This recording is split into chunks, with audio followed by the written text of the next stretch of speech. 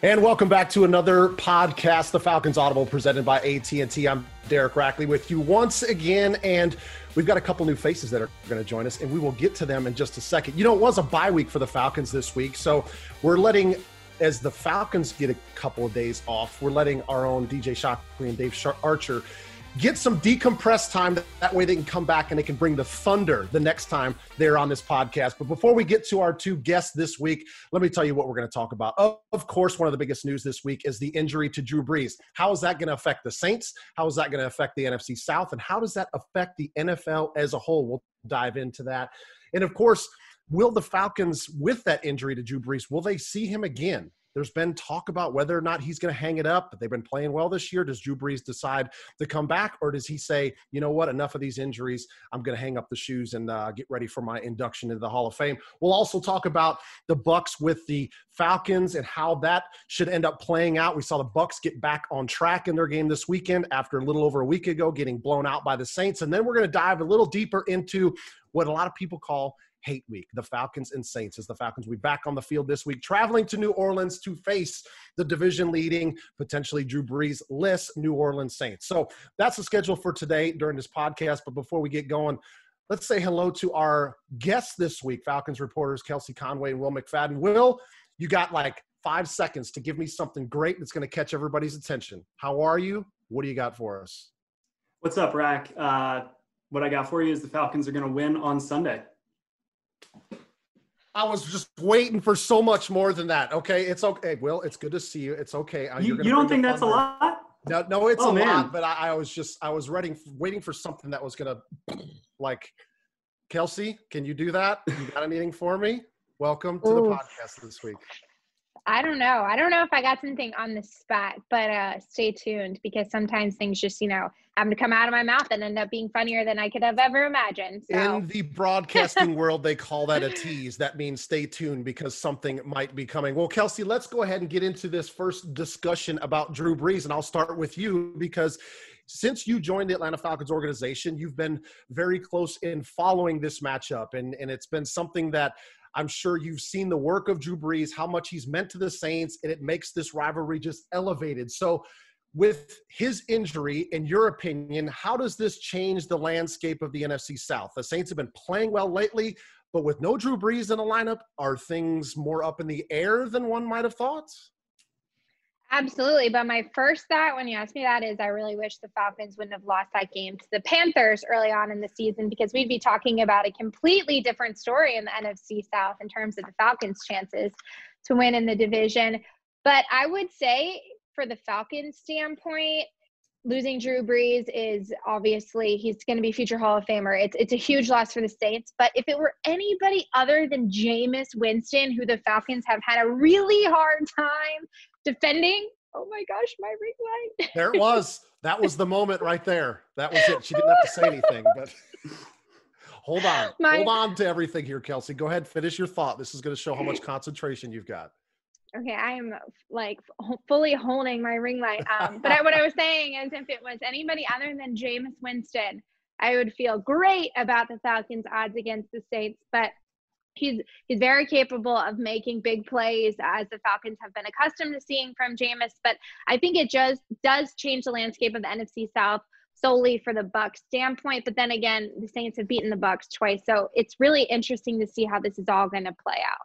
Yeah, and Will, we have to wait to see how the action on the field is going to affect without Drew Brees being in the lineup. How's Jameis Winston going to end up faring this one? And there are a lot of times, Will, when NFL teams have a backup quarterback, that there's some guys that just haven't played a whole lot of football, and then some are fortunate enough to have a ton of experience under the belt. I think you could say the Atlanta Falcons have one in Matt Schaub. He's been a Pro Bowler. He's been an MVP of a Pro Bowl. He's been a starter. Jameis Winston kind of fits the same mold. Now, fortunately for the Saints, they had a guy in Teddy Bridgewater that held that same role for him, specifically last year when Drew Brees got hurt. He held down the fort for him. So with Jameis Winston, let's just assume that he ends up being the quarterback moving forward. How do you feel like the Saints are they going to be confident with him coming in, obviously coming off a year last season with the Buccaneers where he threw 30 interceptions? Yeah, the big 30 for 30 last year with over 30 touchdown passes and 30 interceptions. And that's really the big thing with Jameis is he's got the experience. He's got the first round pedigree. But unlike Teddy Bridgewater, I'm really, really interested to see how the New Orleans Saints mold their offense to Jameis Winston, because he's different than Drew Brees or Teddy. You know, Teddy is still a little bit more of that, and everybody uses this as kind of a negative, but it's not, as kind of a game manager. Jameis wants to assert himself in these games. He wants to take the shot down the field. He wants to connect on some big plays, and he's not always the best at playing within the scope of the offense. And that's exactly what New Orleans has designed their offense to be this year. They've tailored it around not only Drew Brees' strengths, but his weaknesses. He doesn't have the deep ball that he used to. So what have they done instead? They get it to Alvin Kamara. They get it on these short, open routes with timing and precision. I don't know if that's Jameis's game. So that could be to Atlanta's advantage. But that's also the exact same reason why it could be a negative, because it's not as though Sean Payton can't dial up those deep shots. We just don't know what that looks like with Jameis Winston running the show. So if I'm Atlanta, I think you've got to be prepared for pretty much anything. You may get some poorly thrown balls, and you've got to take advantage of those. But if Jameis is hot, this isn't an offense I think that you can necessarily prepare for by reviewing the film of when Drew Brees was in there. Well, you make a great point about the Falcons have to prepare for everything, because I look at the Saints guys and I see a coaching staff that is very creative and they know how to work with the tools on their offense. So some could say, okay, well, Drew Brees is not going to be in the lineup. This is going to be a completely different team. Well, you got to remember the guys they still have in uniform. They still have Michael Thomas. They still have Alvin Kamara. They still have Taysom Hill, who's a very dangerous player in the limited role that he ends up providing for the Saints. So, Will, I'll come back to you. With this type of an injury to Drew Brees, do you expect that Sean Payton and company are going to go with more trickery, if you will? Maybe it's more plays where Taysom Hill is taking the ball from center. Maybe it's more plays where it's going to be a direct snap to Alvin Kamara, where he can just automatically use his athleticism to try to make the defense miss, try to make some big plays for him. Because to me, when I look at this, I see as an opportunity as a really skilled offensive play caller to use all of those weapons, Will, that they have on offense, even if they don't have Drew Brees. Yeah, and I think that you even saw the very next three plays after Drew Brees got hurt in this last game against San Francisco. You really saw Sean Payton's creativity come to light. He kept Drew Brees on the field for the first two plays and had Taysom Hill at quarterback. So the defense didn't really know what was coming. They didn't know that Drew Brees was hurt. For the third play, they bring Brees back under center, and it's a pitch to Alvin Kamara for a touchdown. So Sean Payton knows how to execute an offense, even when Brees is not the focal point.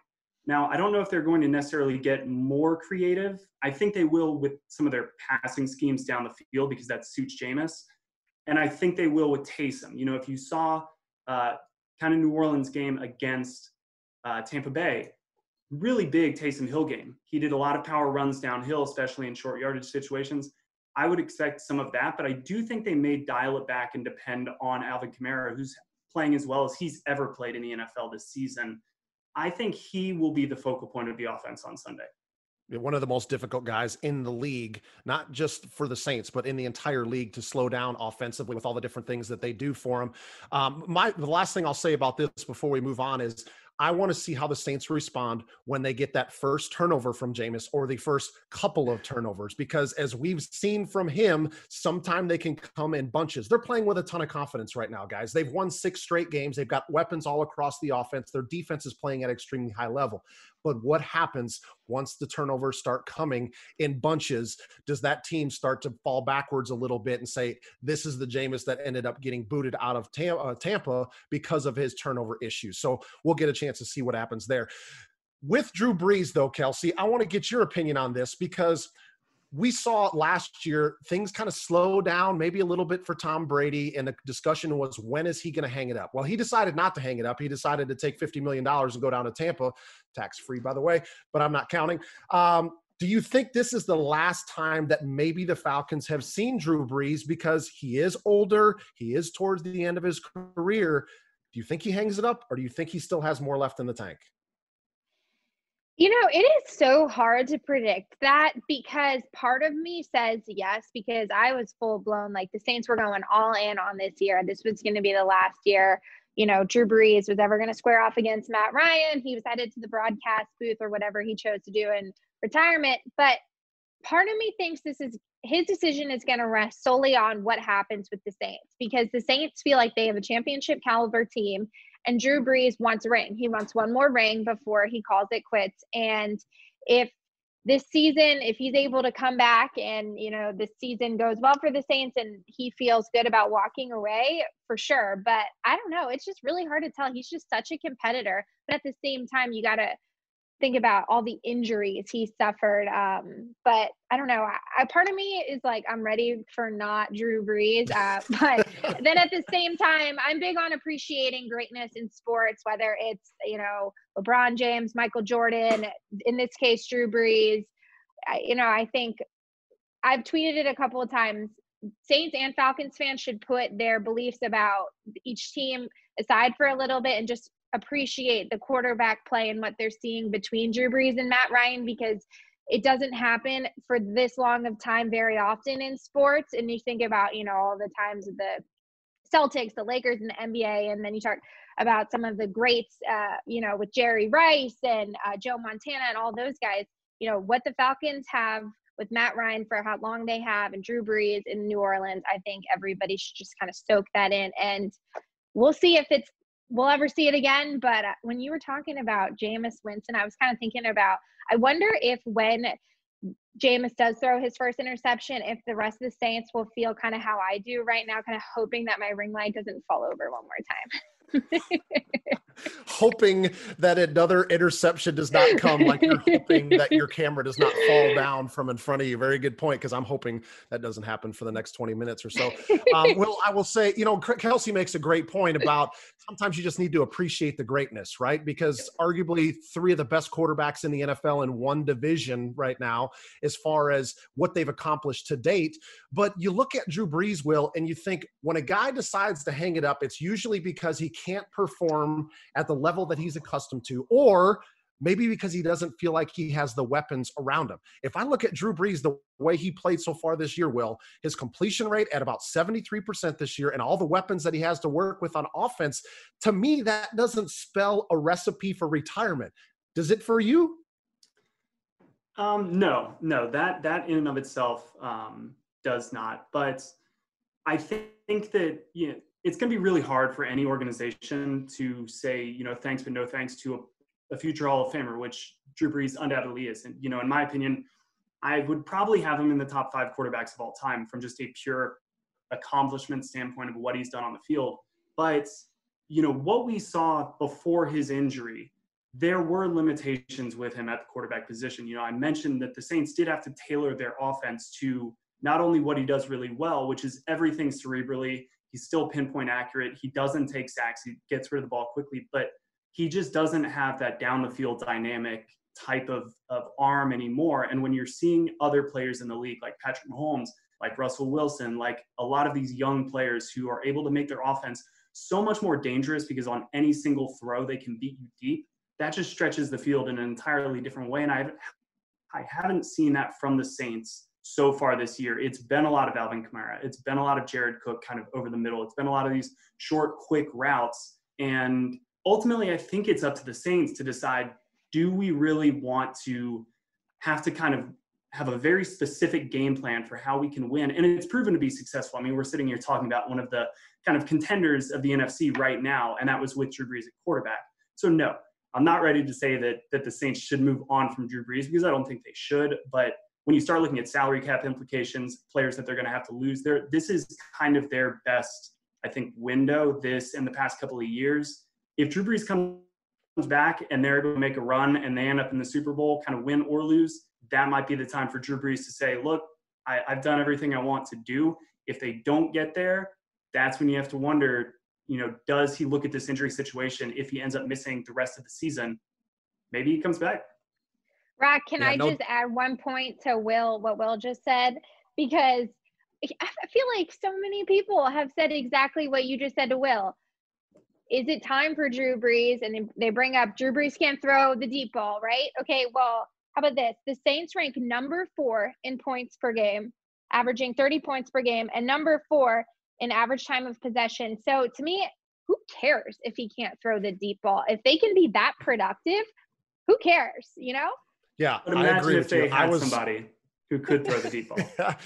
Yeah, but they got somebody that can pretty much do everything else better than everybody in the NFL. So yeah, I get where you're going with it, Will. And there's a lot of discussion about the lack of pushing the ball down the field. But I was on the call that game against the Buccaneers, and him and that offense did everything and anything that they wanted against that defense, which, by the way, has got some studs on the defensive side of the ball. That offense didn't look like it was struggling at all. Let's move on a little bit, Kelsey, because I like where you're going right now. So I want to tee you right back up with this. You got to be quick, though, because let's talk about the Bucs. They got back on track on their game last weekend. What are the Buccaneers this year? Are they the team that we saw against the Saints? Or are they the team that we saw against the Panthers on Sunday? Or are they somewhere in between? Can I answer by saying I don't know? No, you can't. You got to give me more definite than that. You said be quick, and to be honest with you, right now I don't know. I watch the Bucs a lot, and it's so hard to tell what they are. 2 weeks ago, I said to Arch on Face to Face that I thought the Bucs were the best team in the NFC. Then they go and almost lose to the Giants.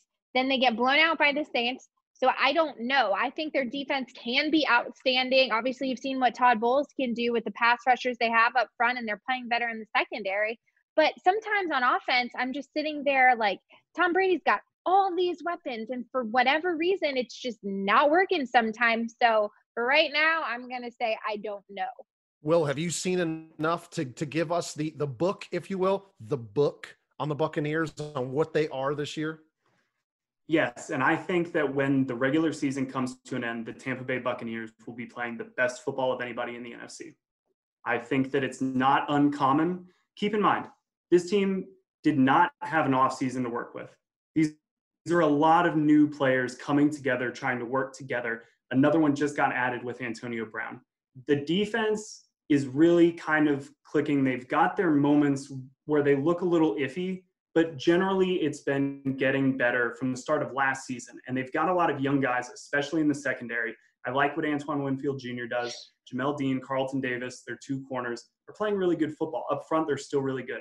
I'm not worried about the defense, and I'm not worried about the offense. When you've got Tom Brady there, all he has to do is really start to gel with guys like Chris Godwin and Mike Evans to a level that we haven't seen yet. It's starting to get there, but Tom Brady is notoriously a stickler for being exactly on the same page with receivers. He needs to know exactly what you're going to do. I think that the addition of Antonio Brown is going to be one of the most important acquisitions for any team this year, because clearly Tom Brady loves what this dude brings to the table. Advocated for him to be in New England. That first game that he was with New England, Tom just looked his way every single play.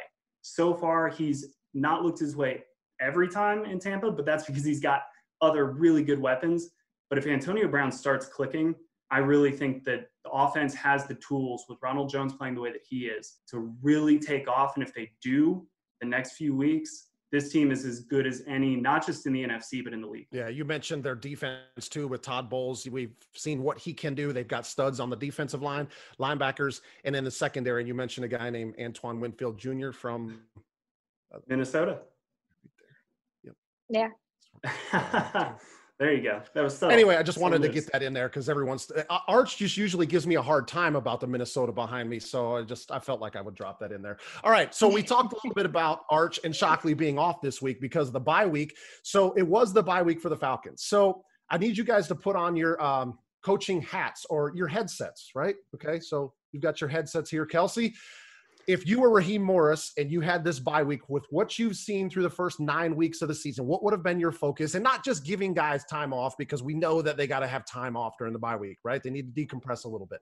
But to finish out the season, Kelsey, what would have been your message if you are Kelsey Morris to the team as far as how they're going to finish out the season? Well, I think I'd break it up into two different messages.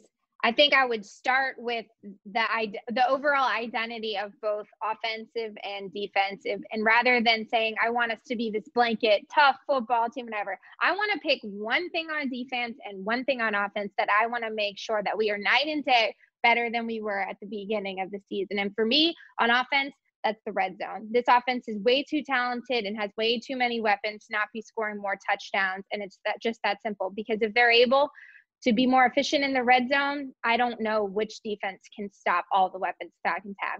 And on defense, I think the biggest thing is how to generate more of a pass rush without having to blitz everyone. And that's going to be really difficult because they don't have Dante Fowler right now. Tack obviously is no longer with the team. They've got to find a way to get Marlon Davidson going. They, second round pick. So for me, I would probably break it up into two different messages, one for the offense, one for the defense. Let's be really good at this one thing and really good at this thing. And then we've got all the pieces in place to really make a run here.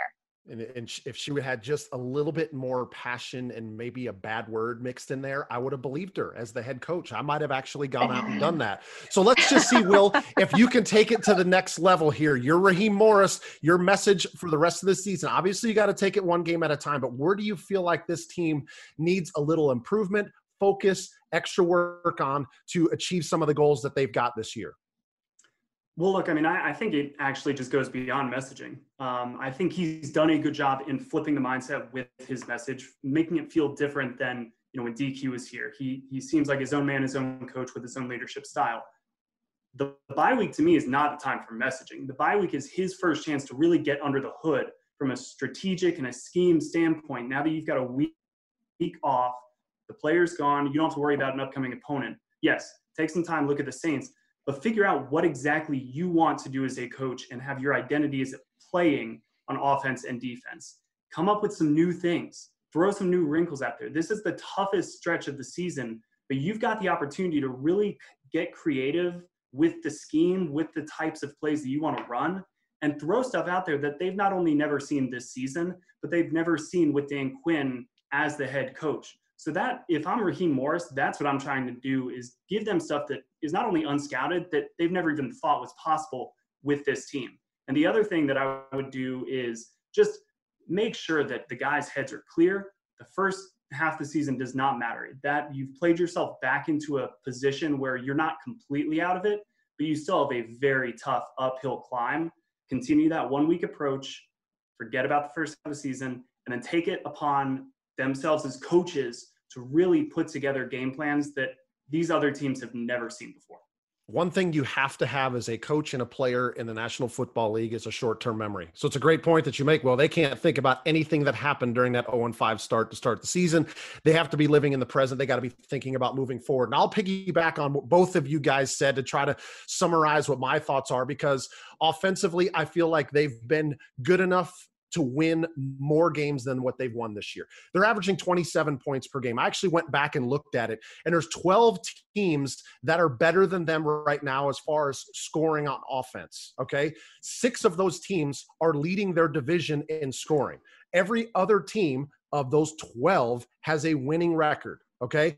When you score 27 points in the National Football League, you should win more games than what you have done throughout this year. So my biggest point is whatever they have to do, if it's pulling out a new wrinkle defensively, if it's Kelsey, it's bring more pass rush, but they have got to find a way to limit points defensively. I don't care if an opposing offense has 450 yards of offense, but if they get a 4th down stop inside the 5-yard line, or they get an interception in the end zone, all that you have to do is do not let the opposing offense score. Because this offense, have they been great? No, but they've been good enough to where they should have more W's in the win column because they're scoring 27 points a game. So if I'm the head coach, I'm finding a way to create that wrinkle defensively or challenge my guys to say, I don't care how many yards. Yes, you want to stop them, but keep them out of the end zone. With this offense that we have, we got a chance to win more football games. And again, it's not looking back at the previous season, but they've been good on offense. They've been good enough on offense to get more victories in the win column. All right, let's transition here because I want to kind of talk a little bit about the Falcons-Saints rivalry. We're not going to talk about X's and O's here. We're going to talk a little bit about memorable moments. And Will, I want to start with you because you mentioned before we came on air, one that kind of sticks out to you as far as a memory from this rivalry. And it was actually one that I participated in. I'm actually proud that you are old enough to remember a game that long ago. Go ahead, buddy. Well, yeah, I wouldn't say super. It's definitely from my childhood. But thanks. Appreciate it. There you go. Just had to get a dig in there. But having grown up kind of in the city of Atlanta, of course, all about the Falcons and Saints rivalry. But people who, like me, frankly, grew up and enjoyed the Matt Ryan era, a little bit spoiled. This is actually a lot of it spoiled because for a long time, the Falcons Saints were a very intimate rivalry, but only because they had absolutely kind of no national exposure. So it was purely between these teams and these fan bases, which is why it has continued and endured as one of the best rivalries. The game that you played in, Rack, 2005, Week 6 matchup, this was a 34-31 game with a game-winning field goal, no time left on the clock. By the way, a very important part of this particular rivalry, it happened in the Alamo Dome, right in the aftermath of Hurricane Katrina, a very important part for the state of Louisiana, something that will forever tie this rivalry because what happened in the reopening of the Superdome. So there's a little bit of everything there. I mean, Michael Vick and his cousin Aaron Brooks, both playing quarterback together. The teams combined for 371 rushing yards, which seems like a bygone era when you talk about today's NFL game, but very much not uncommon for those Falcons teams. I mean, one of the top teams, if not the top team, every single year in rushing yards, and that was partially because of what Michael Vick could do, but TJ Duckett and Warwick Dunn in there as well. So this game stuck out to me because those teams didn't do well that year. I mean, the Falcons went 8-8, which was a letdown based on the fact that they were in the NFC Championship game just the year before. The Saints went 3-13. None of that mattered. 34-31, this was as closely competitive a game as any in a series defined by close and competitive games. And it just goes to show you, even if the season's not going your way, last year was a perfect example, both of these teams are going to come out swinging from the jump. Yeah, I remember that game vividly, Will, because we were going into, as you mentioned, the Alamo Dome, and there's usually a lot of, how do I call it, displeasure with the players in that game because of this rivalry. So there's not a whole lot of chit-chat that goes on before games because a lot of times that chit-chat would turn into some scuffles around the 50-yard line. But I can remember this was a different year because when we got on the field, there were so many guys that were talking amongst each other, meaning Falcons and Saints, because we felt for them and all the things that they were going through, having displaced from their homes and having to play their home games in a different state and all the different frustrations and headaches that all they were trying to deal with on top of being a professional football player and going out there and performing. You mentioned the record. I don't know how it could have been for them to have a more successful year with everything that they were going through. But I remember that game. I remember snapping the field goal where Todd Peterson actually ended up kicking the field goal to win it. And actually there was a penalty because he missed the first field goal. There was a holding penalty, which we got another shot, and then Todd ended up knocking the field goal through to prevent us going to overtime. And that was definitely a great moment. And Kelsey, you've got a little bit of a different viewpoint on this because you don't go back to the early 2000s and like I do, and let's not talk about age here or anything like that, but your experience with this rivalry has been a little bit different, but I think it's a cool one to get your viewpoint because it's not necessarily about, I remember this play, that play, or this play. It's more on a macro 30,000 foot level.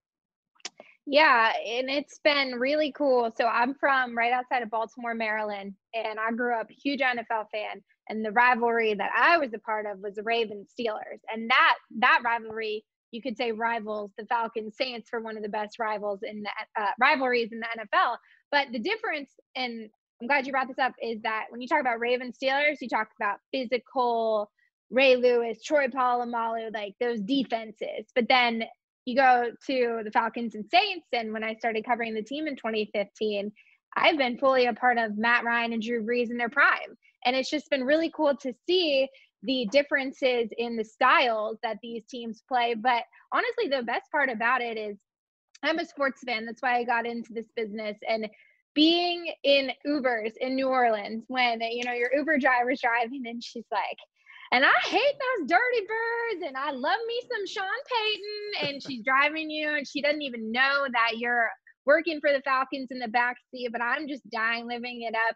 And, being in Atlanta, obviously I don't really get to be in the stadium on game day that much, but just seeing the way that the fans, doesn't matter what the Falcons record is, they show up for the Saints game.